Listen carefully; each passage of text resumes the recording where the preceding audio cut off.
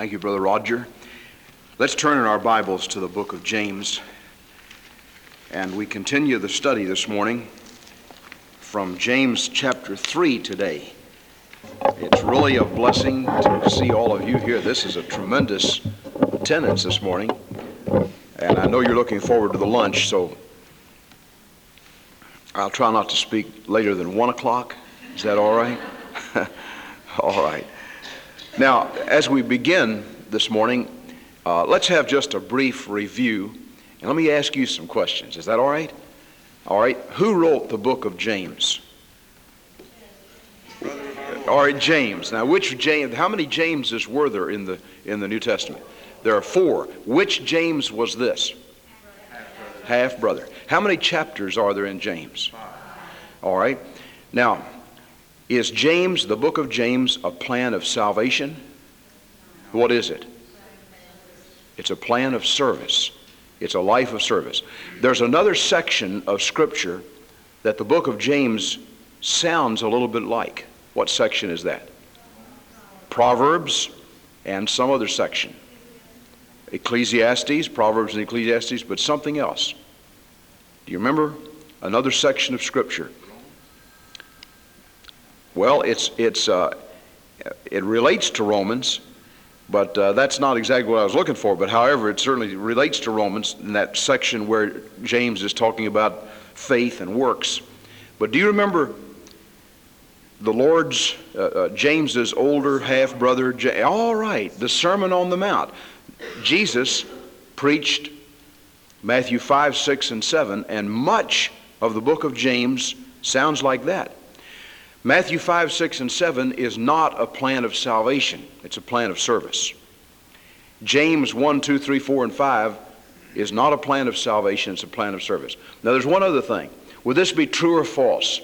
The book of James is a book of systematic theology. It is not. All right, it is not a book of systematic theology. That would be false. The book of James is a series of proverbial truths. Okay, Brother Roger, you just preached this morning. Before I can get the word out, he just comes right on out with it. That's good. Oh no, that's good. Go right ahead. He is a tremendous, prolific teacher, and you know that already. I don't have to tell you. You know it. And he's a powerful preacher and effective communicator. Now, this book of James is not a book of theology that you could arrange and say, well, this teaches a strong doctrine about eternal security, or this teaches a strong doctrine about predestination, or teaches how to be saved, or teaches about the deity of Jesus. Now, all of these things are referred to. As a matter of fact, the new birth is referred to about twice. The second coming of Jesus is referred to about twice. But basically, the book of James is practical. It is an application of the new birth to our lives in Christ, and it suggests a pattern of lifestyle. The word perfect in the book of James, what does that mean? Mature, or striving toward growth or completion. And as we understand that, there are 5 sections in the book of James. The first, the mature or the perfect person, or the growing Christian, and what? What's chapter 1? Suffering. The reason for suffering, the remedy for suffering, the reality of suffering. And then in section 2, the mature man or the growing Christian, and what? And service. And it relates and suggests several things about our service to Christ. And then the chapter today is dealing with the perfect man, the mature man, the growing Christian, and what? And speech, his tongue. Let's bow together in prayer before we begin. Heavenly Father, we pray Thou wilt guide our thinking this morning and make us clay in the potter's hand. Give us spiritual understanding. Give us spiritual perception. May we understand what God would say to us through these verses. And may the Holy Spirit of God take the Word and apply it to our hearts. In Jesus' name, amen. All right, let's read the 18 verses of James chapter 3. Let's read it again responsively this morning.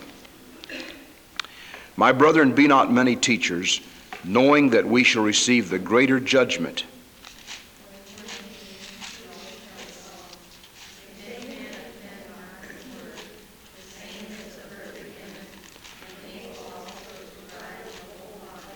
Behold, we put bits in the horses' mouths that they may obey us, and we turn about their whole body. Behold also the ships, which though they be so great, are driven of fierce winds, yet are they turned about with very small helm, whithersoever the governor listeth. Even so the tongue is a little member, and boasteth great things. Behold, how great a matter a little fire kindleth.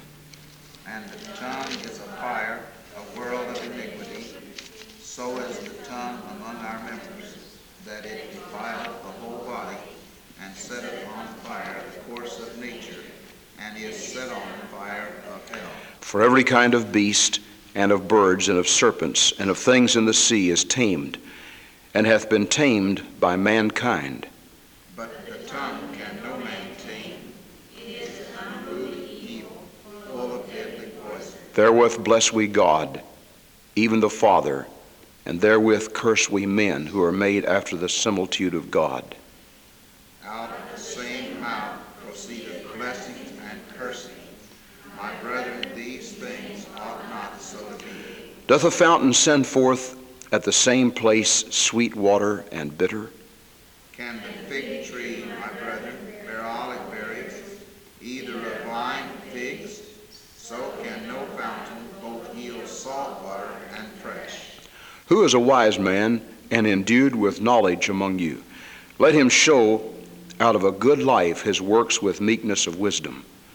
But if ye have bitter envy and strife in your hearts, glory not, and lie not against the truth. This wisdom descendeth not from above, but is earthly, sensual, demonical. For where envying and strife is, there is confusion and every evil work. But the wisdom that is from above is first pure, then peaceable, gentle, easy to be entreated, full of mercy and good fruits, without partiality and without hypocrisy. And the fruit of righteousness is sown in peace of them that make peace. All right, we're talking about the perfect man and speech, his speech, or the growing Christian, or the Christian that is growing toward maturity, and his speech. And I'd like to give you this brief outline of the chapter, and the reason we read the entire chapter through is so we be sure to cover the entire chapter, but we may not be able to get through with it. I hope we can. Yesterday, we did not get completely through with chapter 2. I ran out of time. So we may refer back to some of those things today. But let me give you this outline. The outline of chapter 3, number 1, the example of teachers, verse 1. The example of teachers, verse 1. Number 2, the exasperation of the tongue, verses 2 through 13. The exasperation of the tongue. If you really think about it, the tongue, so precious, so powerful, so great, so wonderful, is exasperating. We don't know how to control it. And it gets us in trouble. And it causes all kinds of problems. The exasperation of the tongue, verses 3 through 13. And thirdly, the exhortation to truth. The exhortation to truth, verses 14 through 18. The exhortation to truth. Now, first of all, the example of teaching. And I believe in order to begin this, remember that in the original canon, in the original texts, there were no chapter divisions. There were no chapter divisions. You'd find the scroll, and James, the scroll of James would just be one long scroll. There would not be 5 chapters. The translators later came along, and when they translated it into the various languages, they put in chapter heading or chapter divisions and then verse divisions. And I'm so thankful they did. We would have a difficult time studying the Bible if it weren't for chapters and verses. The major reason the chapter and verses were put in is for study purposes. So we'd be able to know how to study it collectively, individually, and together. All right, now to get into chapter 3, verse 1, I believe we need to go back to chapter 2 and begin with verse 20, well, really with verse 14. We won't go that far, because here he's discussing the relationship between faith and works. And he's talking about the fact that our faith is demonstrated by our works. The only way the outside world will ever know whether we're saved or not, whether Jesus is real in our lives or not, is the way we behave, the way our lives relate. And so he gives two illustrations. He gives the illustration of Abraham and the illustration of Rahab. Look in verse 21. Was not Abraham our father justified by works when he had offered Isaac his son upon the altar? Seest thou how faith wrought with his works, and by works was faith made perfect? Verse 22 is a very important verse. See how faith wrought with works. In other words, there was a mixture of the two. Faith wrought with works. Now, in order to compare this, hold your finger there and turn to Hebrews, the book of Hebrews, and look at chapter 4, verse 2. For unto us was the gospel preached as well as unto them, but the word preached did not profit them, not being mixed with faith in them that heard it. The word has to be mixed with faith. We all recognize that. The word of God isn't going to save anybody unless it is mixed with faith. Now, listen to this. Faith is not going to save anybody else unless it's mixed with works. Faith won't have any effect on the outside world unless it is mixed with works. And that's what he's saying happened to Abraham. Abraham had faith, but that faith was so real it was mixed with works. And that faith, therefore, was made mature or perfect. And the scripture was fulfilled, which saith, Abraham believed God, and it was imputed unto him for righteousness, and he was called the friend of God. You see then that by works a man is justified, and not by faith only. Now, there is the clearest definition or demonstration of what James is talking about. He is not contradicting Paul. He's not saying, Paul said you're saved by faith, but that's all hogwash. Really, you're saved by works. He's not saying that. He's saying what Paul taught is true. He's not exactly saying that. I'm saying that. But the focus here is what Paul said is true, that faith, we're saved by faith, by grace through faith, and that not of yourselves, it is the gift of God, not of works, lest any man should boast. We're saved by faith, but that faith is demonstrated by our works. And the faith and works reveal to others the reality of our faith. Faith alone does not demonstrate anything to anybody outside unless it is mixed with works. For example, you pray and you believe God's going to answer your prayer. But unless your lifestyle after you pray reveals that you believe God is going to answer that prayer, that faith relates to God, but it won't help anybody outside. Do you understand what I'm saying? It will not relate to other people. Faith, in order, and the whole purpose of the book of James is to say, let's win people to Christ. Let's demonstrate. You see, in chapter 5, he sums that up. It says, in light of the second coming of Christ, let us know that he that converteth the sinner from the error of his way shall save a soul from death and shall hide a multitude of sins. The whole purpose of our faith is to have an impact on others. And if all our faith is just some little private thing that we keep inside of us, and I've heard people say that, haven't you? My faith is private. Why, don't talk to me about faith. That's just a personal thing. Sometimes you meet people who say it. Well, if that's all it is, it may not be saving faith, because saving faith has an outcropping.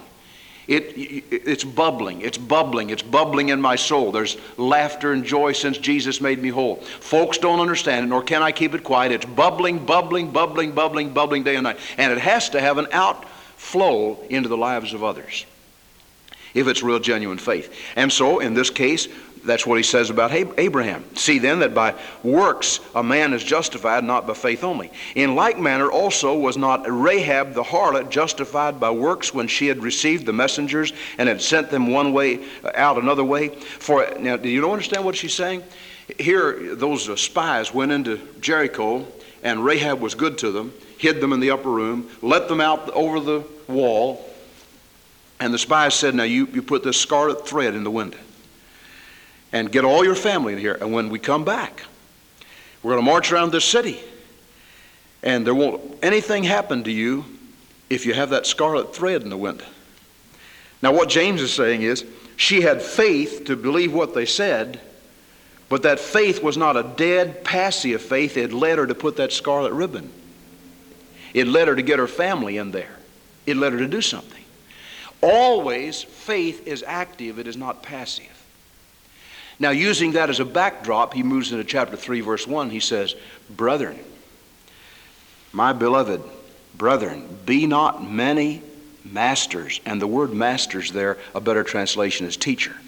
Be not many teachers, knowing that we shall receive the greater condemnation or the greater judgment. Abraham was a teacher.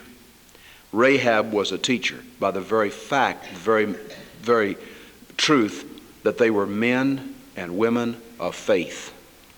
You and I are men and women of faith. You may say, well, I don't teach a Sunday school class. I don't teach them. Some of you teach your children at home, don't you? Some of you who don't have any children teach by the very method of your life. And I think there's an application here. He's talking about the example of teachers. He's still talking about faith. All the way through here, he's talking about how we demonstrate our Christian life. The mature man, the mature person, the growing Christian, and how that life affects others.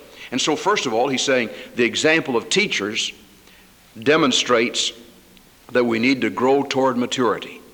Now, in a very broad sense, every believer is a teacher. Every Christian is a teacher because God wants us to be so. Around a military post, you find this over and over again because one of the aims of the military is to take men in the raw and train them how to teach others, right or wrong. It's not the military's plan for everybody to remain a buck private all their lives. They want them to start growing and growing and growing and growing so that they can teach others and they can teach this same thing to others. And so it's a self-continuating situation. And so it is with the Christian life. Christ saved us to save others. We're saved to tell others of the man of Galilee. Every believer is a potential teacher. And so the broad sense in which verse 1 makes an application is the fact that every one of us is a teacher. Therefore, we better be very, very careful. Now, there's a second sense in which James is talking here. He's talking about, in this same verse, he's talking about people who have accepted the responsibility of teaching. Now, the Scripture says that one of the qualifications for a pastor is that he be apt to teach. One of the qualifications for an elder is that he be apt to teach, that he have that gift or that sense in which he can grow into being a teacher. But there may be people that are born with that potential, but everybody has to develop that potential.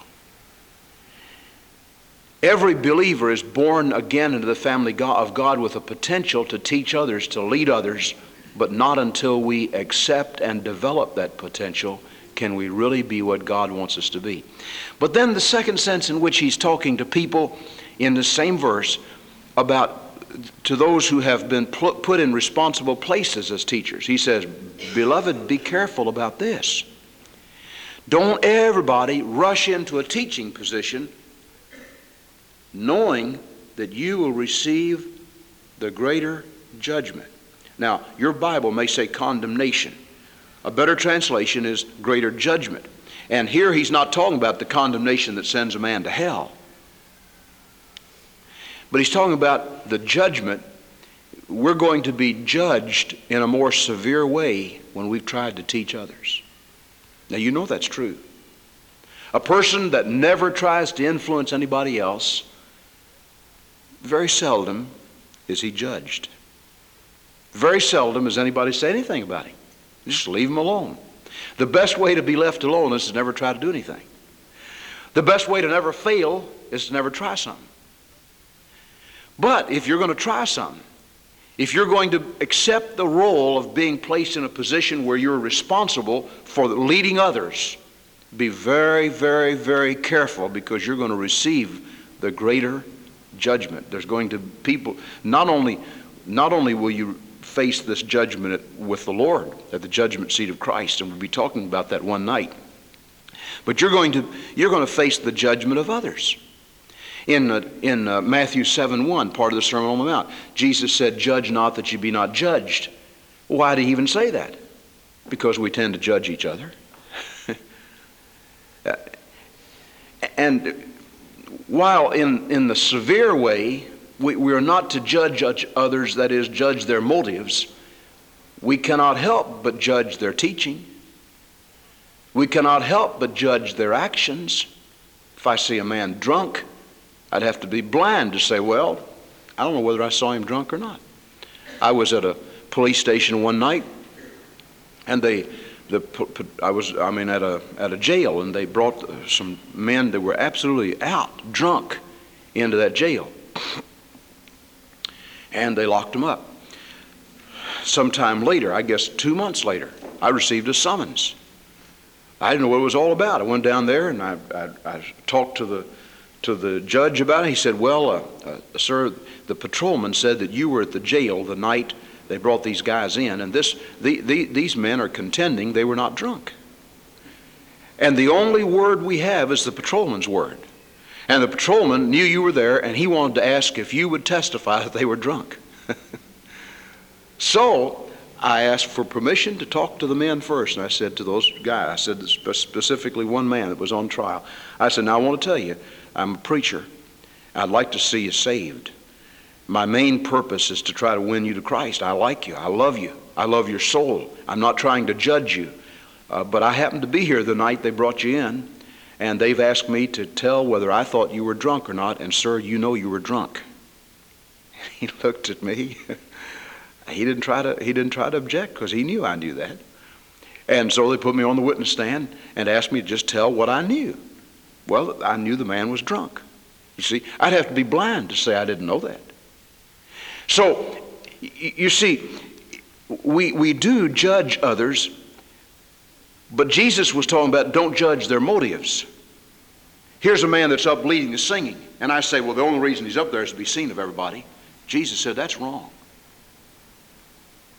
But here's a man that's leading the singing, and the downbeat comes right after the bar, and so we're singing, and he just wobbles all around and doesn't ever put the downbeat where it's supposed to be and all that kind of thing. And somebody says, was he a good director? I'll say, well, he didn't put the downbeat where it was supposed to be. Now, is that judging? No, that's observing, see? There's a difference there.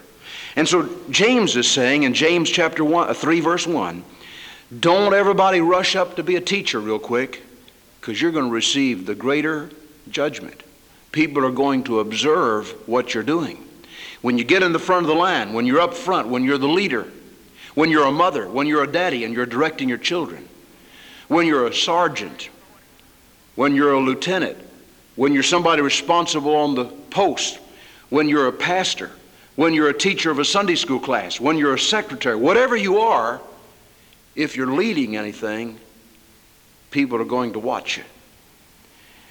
And James says, don't rush into that position without realizing the weight of the responsibility, because you're going to be more severely judged, especially if you lead somebody wrong. A pastor, a preacher, has to constantly stay on his knees, continually. Before I preach, every time, I have to pray, Lord, guard my lips from presumptuous statements, that I say something that would not be in accord with thy will. I have to answer for that. Mothers have to answer for the way they teach their children. Fathers have to answer for the way they teach their families and lead their families. Sunday school teachers have to answer for the way they lead. Leaders in the church have to answer for the way they lead the people. Do they lead them to get behind the pastor because the pastor has the authority from God to direct the work and to go forward with the work? Or are they trying to get off sides and lead it in a wobbling way? And he'll receive the greater judgment. That's what James is saying as he gets into this third chapter. And specifically in the third chapter, he's talking about the tongue. He's saying, watch your tongue, leaders. Watch what you say, how you say it. Years ago, we had a teacher that was teaching adults. And she had a tough time. She had a note of sarcasm in her voice. And every time she'd open her mouth, it'd come through like that. Have you ever known somebody like that? It wasn't what she said, it was how she said it. And I prayed, because she was she was a fine person. You know, she was a good teacher, and she was a wonderful person. And I knew she didn't mean to be like that. And so I prayed earnestly, and the Lord said, there's a need in the primary department. Why don't you ask that teacher to teach primaries? She has some children at home, and she loves those kids, and she's a good worker. I didn't go to her and say, now look, you're sarcastic, and the way you're talking to those adults, they don't like it, and they're going to quit your class and all that. I didn't say that, because I didn't really know how to get that across to her. Do you know that somebody that has that lifetime habit doesn't really know how to change that quickly? Instead, I said, there's an opening in the primary department, and we really need a committed, dedicated primary leader like you. Could you serve there? Would you pray about it? She prayed about it, and she came back a few days later and she said, I'll serve there. While she went to work in the primary department, she loved those kids, and she had them eating out of her hand. And pretty soon that note of sarcasm began to disappear out of her voice, because she wasn't sarcastic to the kids. She loved them. You know what? 20 years later, that dear lady is still working with primaries. She became the associational primary director. And you know, there she doesn't work with primaries, she works with adult leaders. And in talking to those adult leaders, that note of sarcasm's gone. Amen. Now, she'd have never gotten it gone if I'd have just hammered away at her and said, now look, you got to get that out of your other. She'd say, what do you mean? You know, well, she didn't know how to get it. So what I'm trying to say is, it's not so much what you say, it's how you say it. And remember, you'll receive the greater judgment. Now, we'll go on. I told you about 1 o'clock. I notice my time's almost up already, and I'm just in verse 1. We may have to come into the same chapter tomorrow. But we're going to verse 2 now, in the section that begins with the exasperation of the tongue. Now let's notice some things. Look in verse 2. For in many things, he's still talking about teachers. He's talking about Christians. He's talking about leaders. For in many things we all stumble, or we offend. If any man offend not in word, the same is a mature man, or a perfect man, and able also to bridle the whole body. Now remember, he's telling us to strive toward maturity. He's saying you haven't arrived. There's one thing John Dewey, the educator, said that I believe. Most of the things he said I disagree with. But John Dewey said this: it is better to travel than to arrive. Now you can apply that almost anything except a trip. Right? But you see, you can apply that in your life. It is better to stay green and grow than get ripe and rot.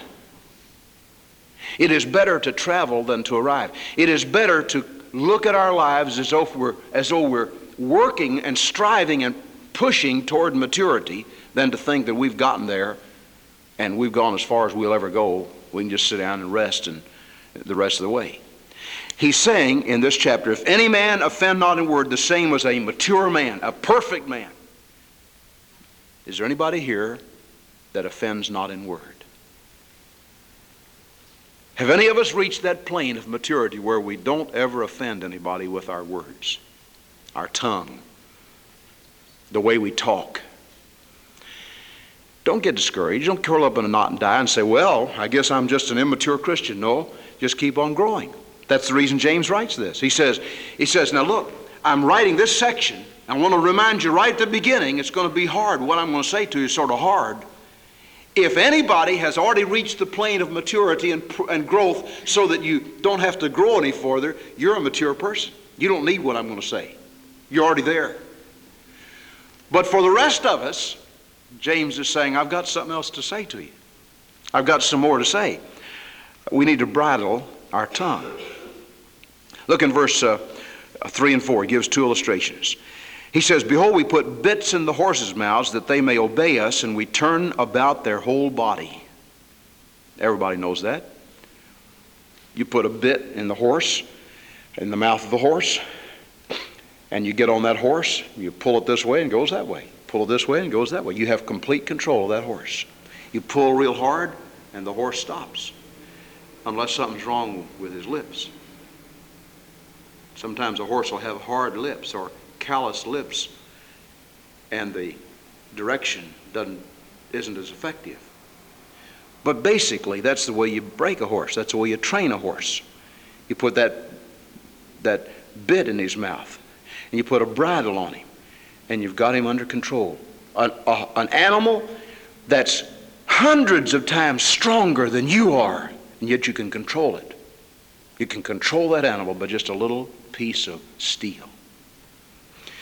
And then he says, look in verse 4, behold the ships, which though they are so great and are driven by fierce winds, yet are they turned about with a very small helm wherever the pilot willeth. You go out in the sea, some of you have been out on the sea, and you come into a terrible storm, and you think that storm with all of its fierceness and all of its power, and the waves are dashing high, and this big, big ship, what can I do? And then you discover that the helmsman knows how to control that ship with just a little turn. Now James says, we can take care of the horses, we can take care of the ships, but most of us can't take care of our tongue. What a tragedy. What a tragedy. All right, in the next few verses, he says four things about the tongue. Beginning in verse 5, even so the tongue is a little member, and it boasteth great things. Behold, how great a matter a little fire kindleth. The tongue is a little member. Number 2, verse 6, the tongue is a fire, a world of iniquity.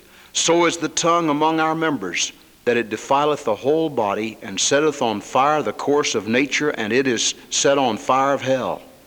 Number 3, verse 7, but for every kind of beast, and of birds, and of serpents, and of things in the sea is tamed, and hath been tamed by mankind, but the tongue can no man tame.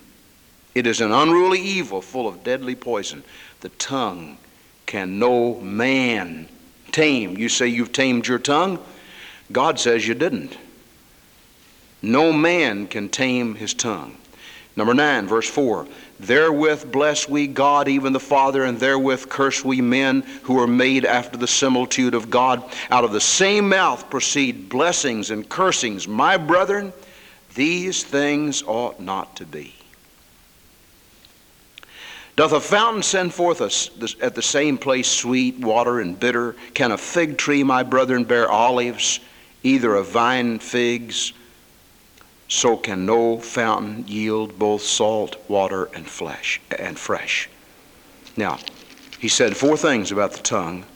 He's given two illustrations, and he said, if any of you have already gotten to the point where you can control your tongue, you've already arrived.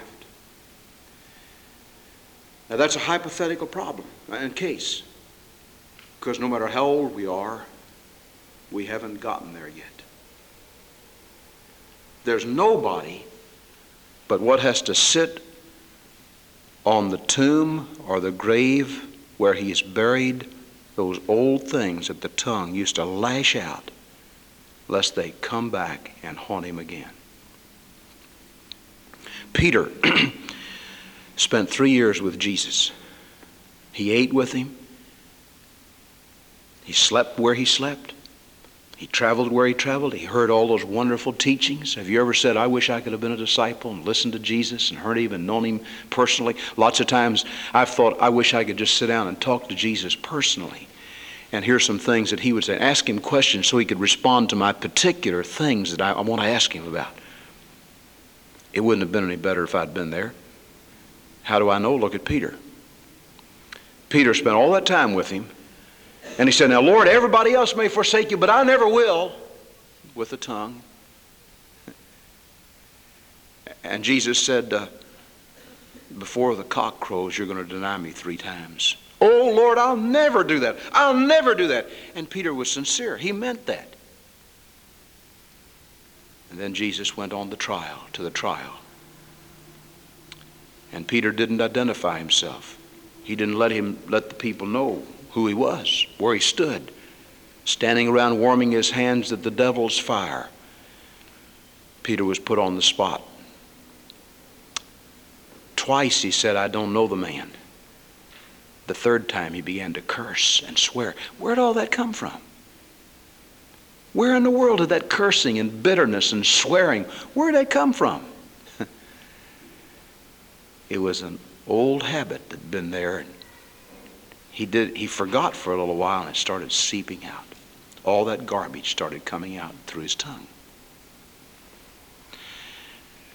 Now, wisely, the Holy Spirit has given us a whole section of Scripture right here that deals with the very, very heart of our offense to God and man.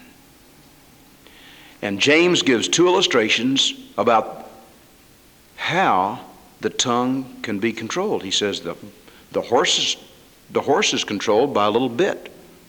The ship is controlled by a rudder. The helmsman. And then he says these 4 things about the tongue. And one of those 4 things is that no man can tame the tongue. Well, who can tame it? The Holy Spirit of God. And listen about this now. You break a horse, and that horse is broken for life.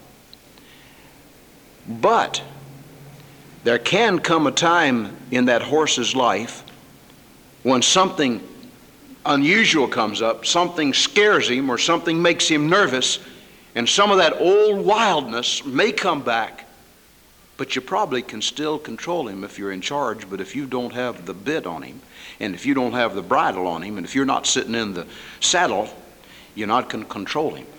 So we can give our lives to the Holy Spirit. But if we don't let the Holy Spirit continue to tame our tongue, it won't continue to be tamed. We never arrive.